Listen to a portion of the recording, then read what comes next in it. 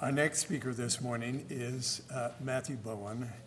Professor Bowen is a native of Orem, and despite the fact that he lives in Hawaii, he is a great fan of BYU sports and of the Utah Jazz. Professor Bowen got his undergraduate degree at BYU, then got his PhD at the Catholic University of America in Biblical Studies. While living in the Washington, D.C. area, he met his wife, the former Susan Blackberg. Matt and Susie are the parents of 3 children. They live in beautiful Laia, and this is his word, not mine, beautiful. But it's absolutely true, Laia, Hawaii, where he's on the faculty in the Department of Religious Education at BYU, Hawaii. And when he says he loves to spend time at the beach, I think it's because he lives in a place with such a beautiful coastline. Professor Bowen.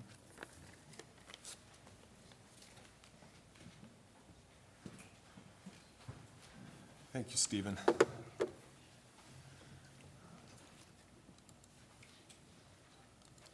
Brothers and sisters, aloha. Aloha. Hey, that was good. That was, they'd even appreciate that back home.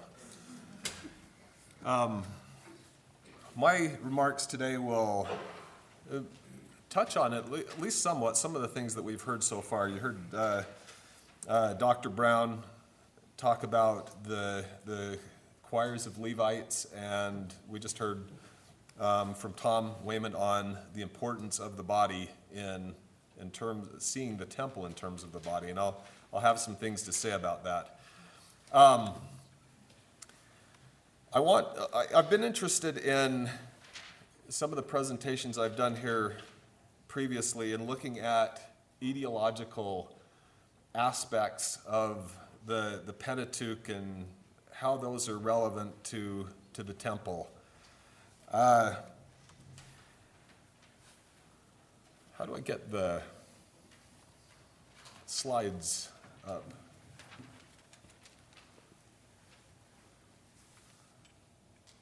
Hopefully it comes up. Yeah, perfect. All right, good. So, David Calabro, a few years ago, talked about hand clasp verbs in the Hebrew Bible, and the hand clasp is a ritual gesture. Stephen has done work on this previously. I want to focus today on some other verbs of contact. First, I'll have a lot to say about Lewi or Lawa, but also verbs of contact that double as verbs of temple architecture. Habar, which means to be coupled with or to touch one another, joining together parts of a building, can even have the sense of to partner with.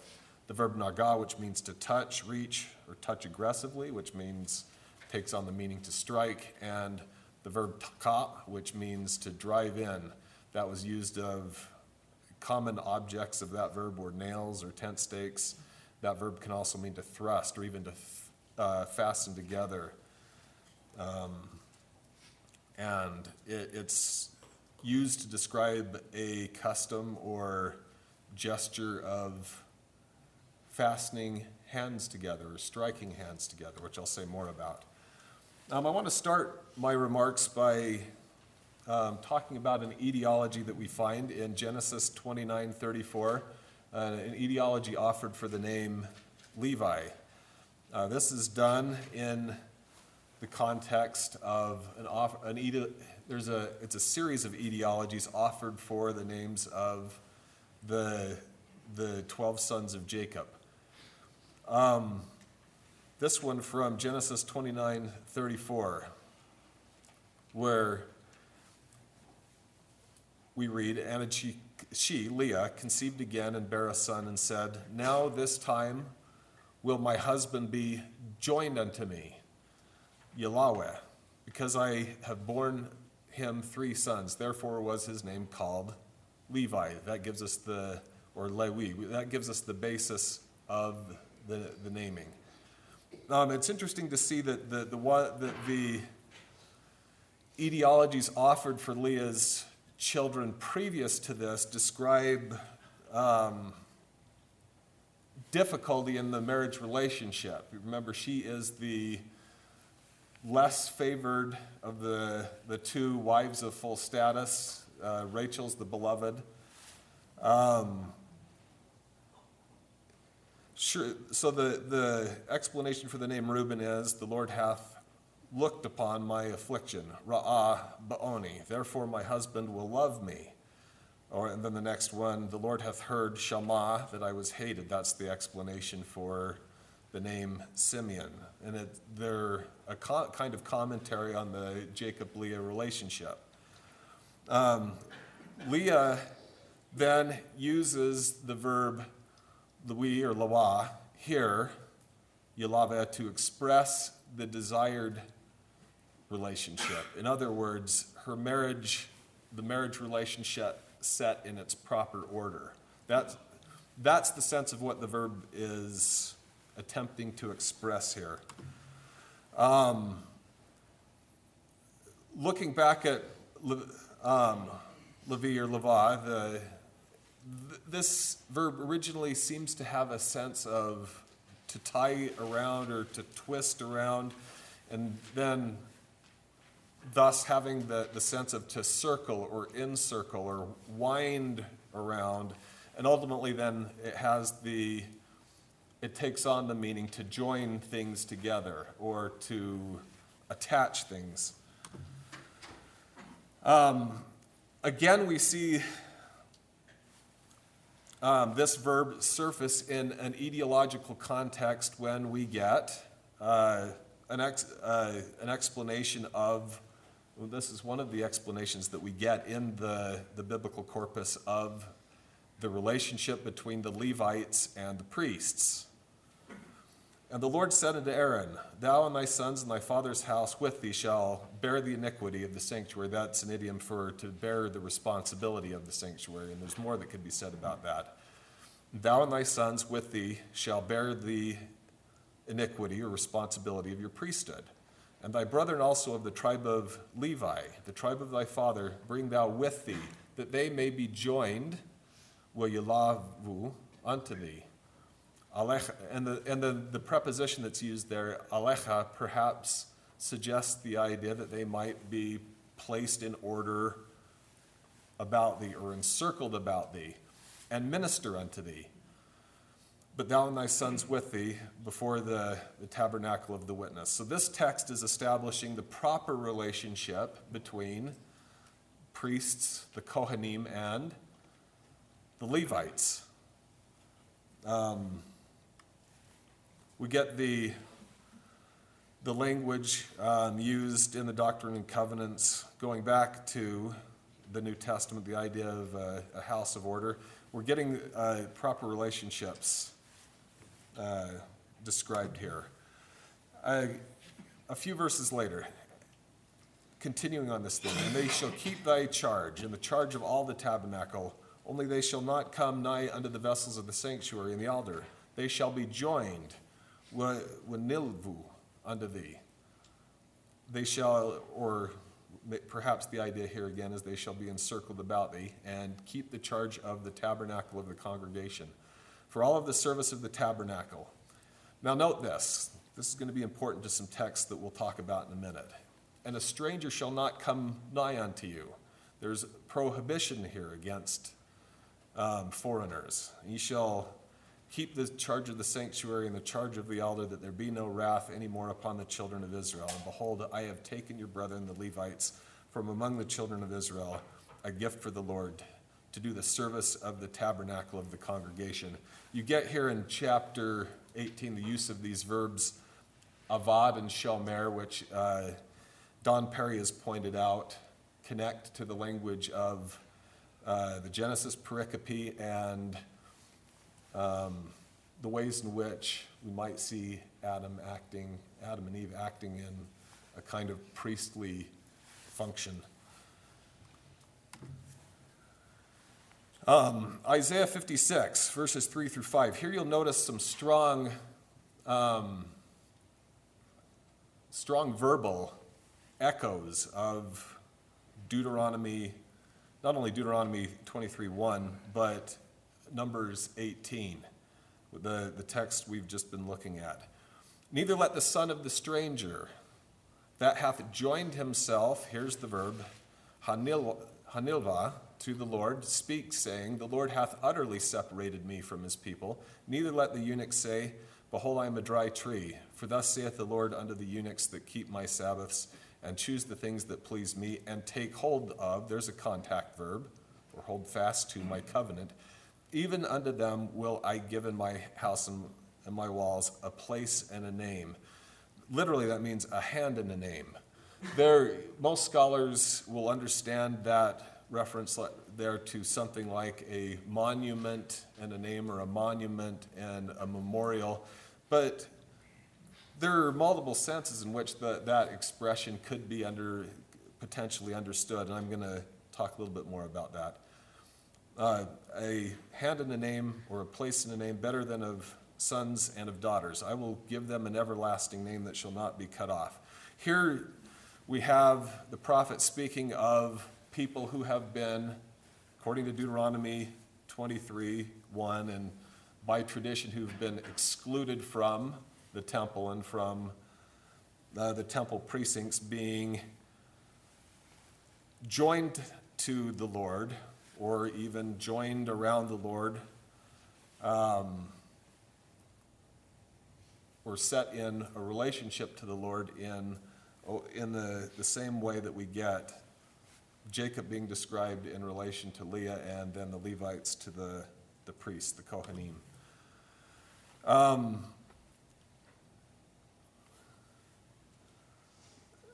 I want to say a little bit more about the use of hand here. You have this Hebrew idiom, natan yad, which Walker says as a gesture signifies unity between persons.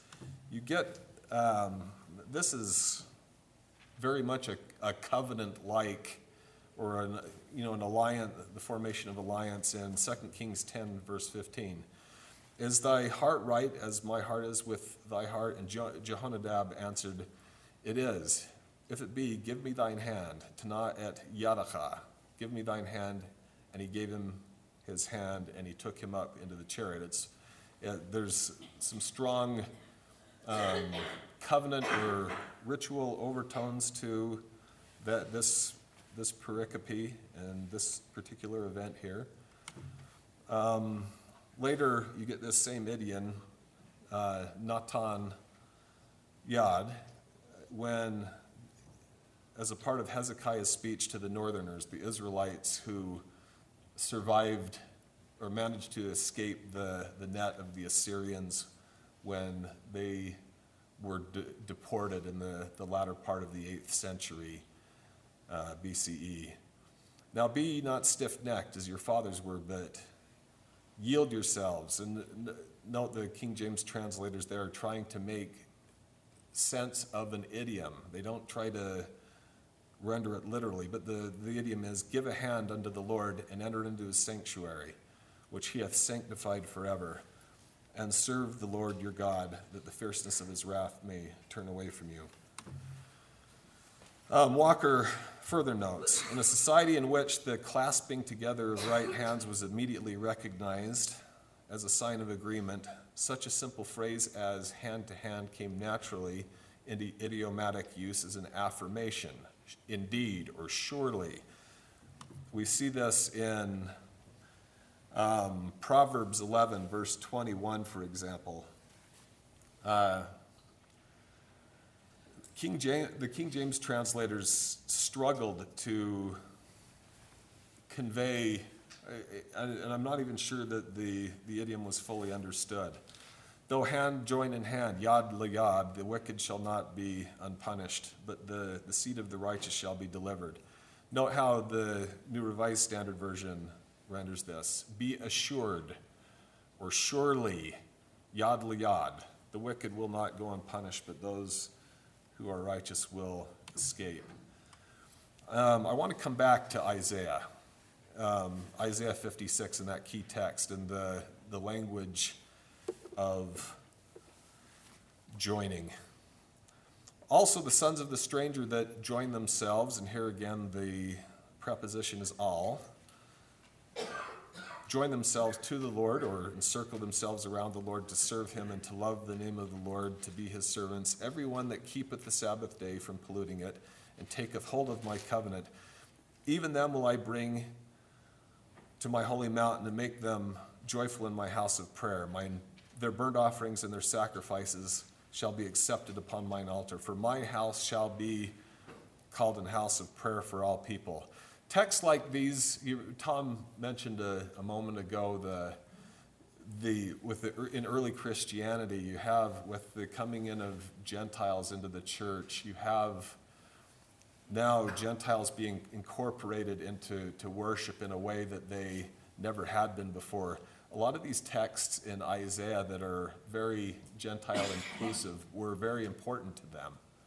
And we find in the New Testament texts that describe Jesus' life and ministry, you get these texts quoted, and sometimes quoted by the Savior himself.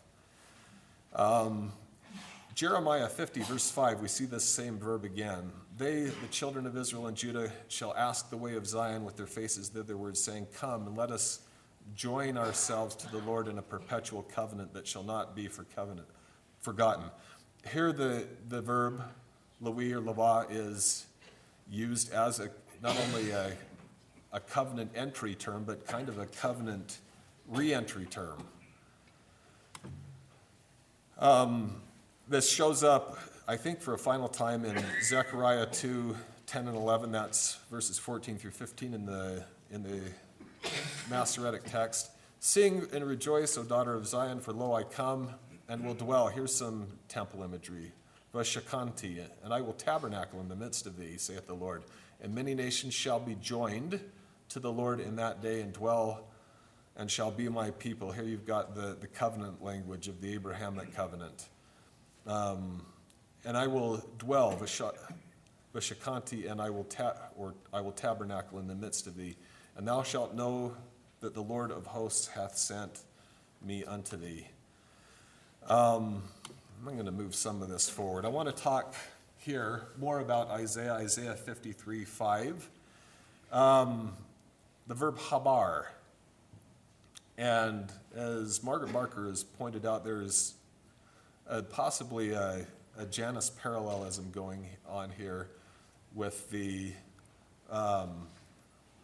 range of meaning for the words that are used in Isaiah 53, 5. But he was wounded or pierced for our transgressions. He was bruised or crushed for our iniquities. The chastisement of our peace was upon him, and with his stripes we are healed. She points out that this might be appropriately rendered, the covenant bond of our peace was his responsibility, and by his joining us together, we are healed. In light of what Tom has said about early Christians and joining together in the mundane setting of house churches and the like, you can see why texts like these would become increasingly important to early Christians. There's architectural significance here too. The verb habar, which is the word for joining us together, also is the main term in Exodus 26 and 36 of describing the coupling together of the pieces of the tabernacle, as well as the coupling of wings touching one another and so forth. And also the joining together of the high priestly clothing. You've got the ritual meanings of this verb that show up in Ezekiel when they get the description of celestial beings that Ezekiel is seeing and the way that they are joined together or touching together. This word also shows up in terms of knots that had ritual uses in ancient Israel.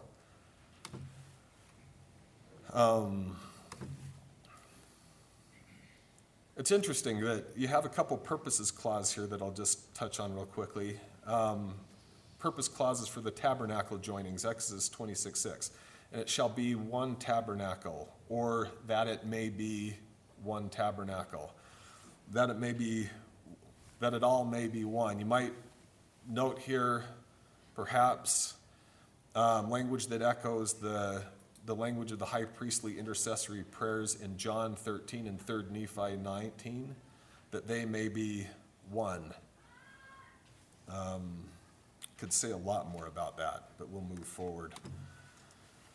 I'm going to say, since we've talked a little bit about the New Testament today, this idea would, not only in terms of what Israelites had understood the temple to be, but how Christians would understand their community, the nature of their community going forward. I'm reminded of Colossians 1:17, tapanta en auto synastiken. Literally, all things in him stand together. This reminded me of the temple language of Moses 7:30. Thy curtains are stretched out still. It's the idea of the temple is representative of something much bigger, the idea of the cosmos and the way that it holds together. But this is also the language of the idea of the body and the way early Christians would have understood Paul's analogy of the body. 1 Kings 6:27.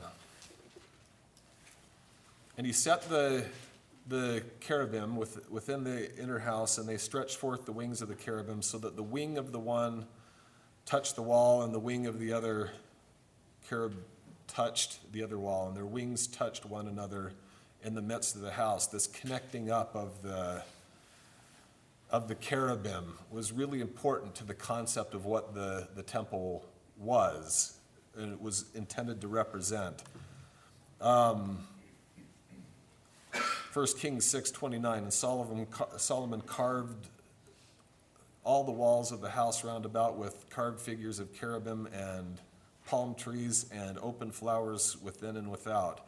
In the holy place and the Holy of Holies, which were essentially one room partitioned with a veil, the high priest and the priest were literally encircled about in their service by representations of heavenly beings. Now, I think this becomes really significant.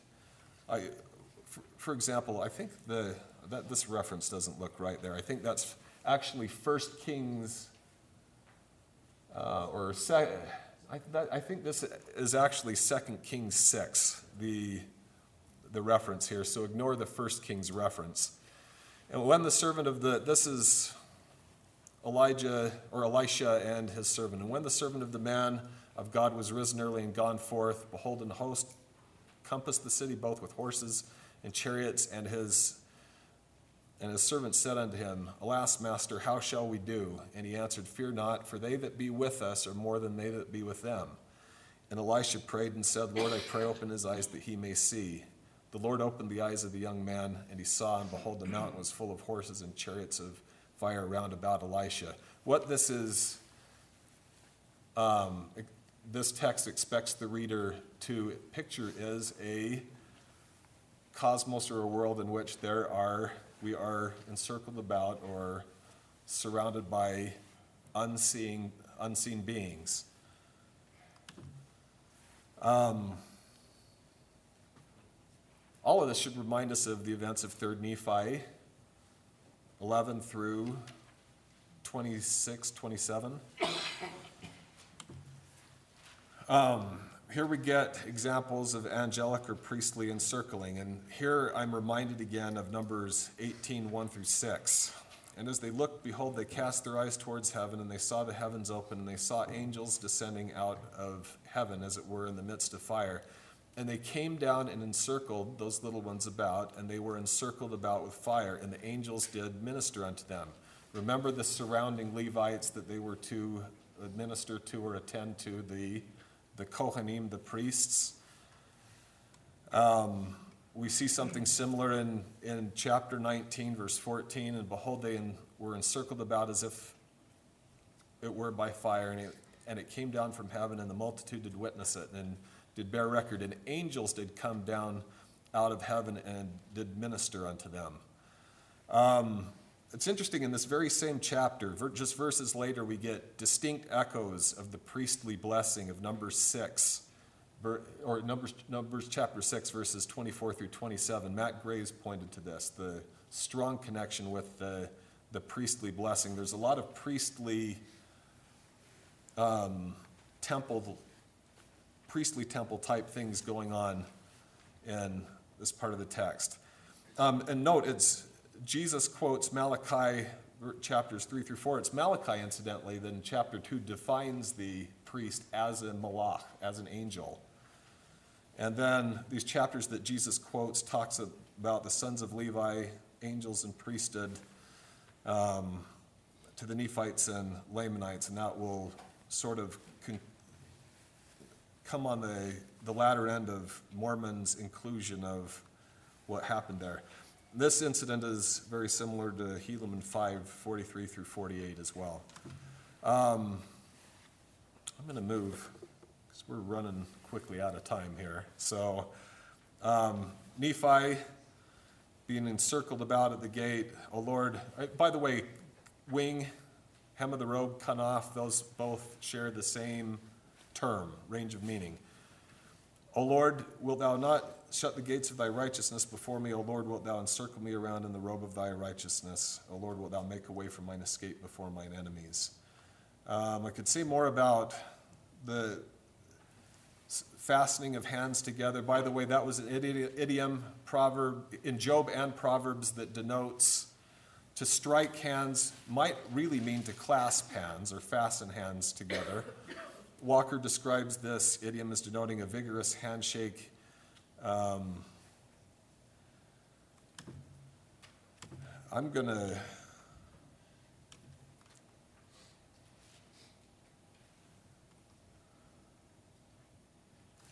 close with this. Going back to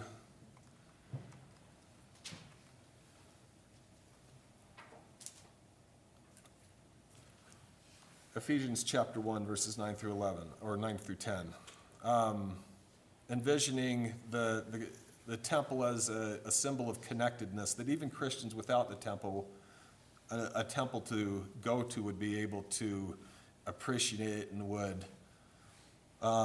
help give expression to the way they understood their community. Having made known unto us the good will of his pleasure, according to his good pleasure, in which he hath proposed in himself, that in the dispensation of the fullness of times he might gather together in one all things in Christ, both things which are in heaven and all things and which are on earth, even in him. Ephesians 2, Paul, this is language that strongly echoes Isaiah 56. Now, therefore, ye are no more strangers and foreigners, but fellow citizens with the saints of the household of God, and are built upon the foundation of apostles and prophets, Jesus Christ being the chief cornerstone, in whom all things being fitly framed together, note the language of connection, groweth unto a holy temple in the Lord, in whom ye are builded together for an habitation of God through the Spirit. Now note, it's the people here that are being described as temple. I think that is relevant to what the prophet Joseph Smith was trying to teach the saints near the end of his life. Going to Doctrine and Covenants 128, and again in connection with 1 Corinthians 15:29, I will give you a quotation from one of the prophets who had his eye fixed on the restoration of the priesthood, the glories to be revealed in the last days, and in a special manner this most glorious of all subjects belonging to the everlasting gospel, namely the baptism for the dead. For Malachi says, Behold, I will send you Elijah the prophet before the great and dreadful day of the Lord, and he shall turn the hearts of the fathers to the children, and the heart of the children to the fathers, lest I come and smite the earth with a curse. I might have rendered a plainer translation to this, but it is sufficiently plain to suit my purpose as it stands. It is sufficient to know in this case that the earth will be smitten with a curse unless there is a welding link of some kind or another between the fathers and the children.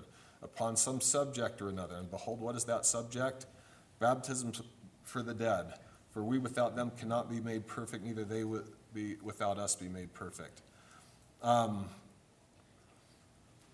he's going to quote the first part of Malachi, the part where he talks about he shall purify the sons of Levi that they may offer unto the Lord an offering in righteousness. What is that offering? The prophet says that's the work for the dead. He shall purify the sons of Levi and purge them as gold and silver that they may offer unto the Lord an offering in righteousness. Therefore, let us as a church and a people, as Latter-day Saints, offer unto the Lord an offering in righteousness and present in his holy temple, when it is finished, a book containing the records of our dead. What we're being asked to imagine and picture is that, and we give expression to this in the temple, the idea is, I will go before your face, I will be on your right hand and on your left, and my spirit shall be in your hearts, and mine angels round about you to bear you up. Thank you.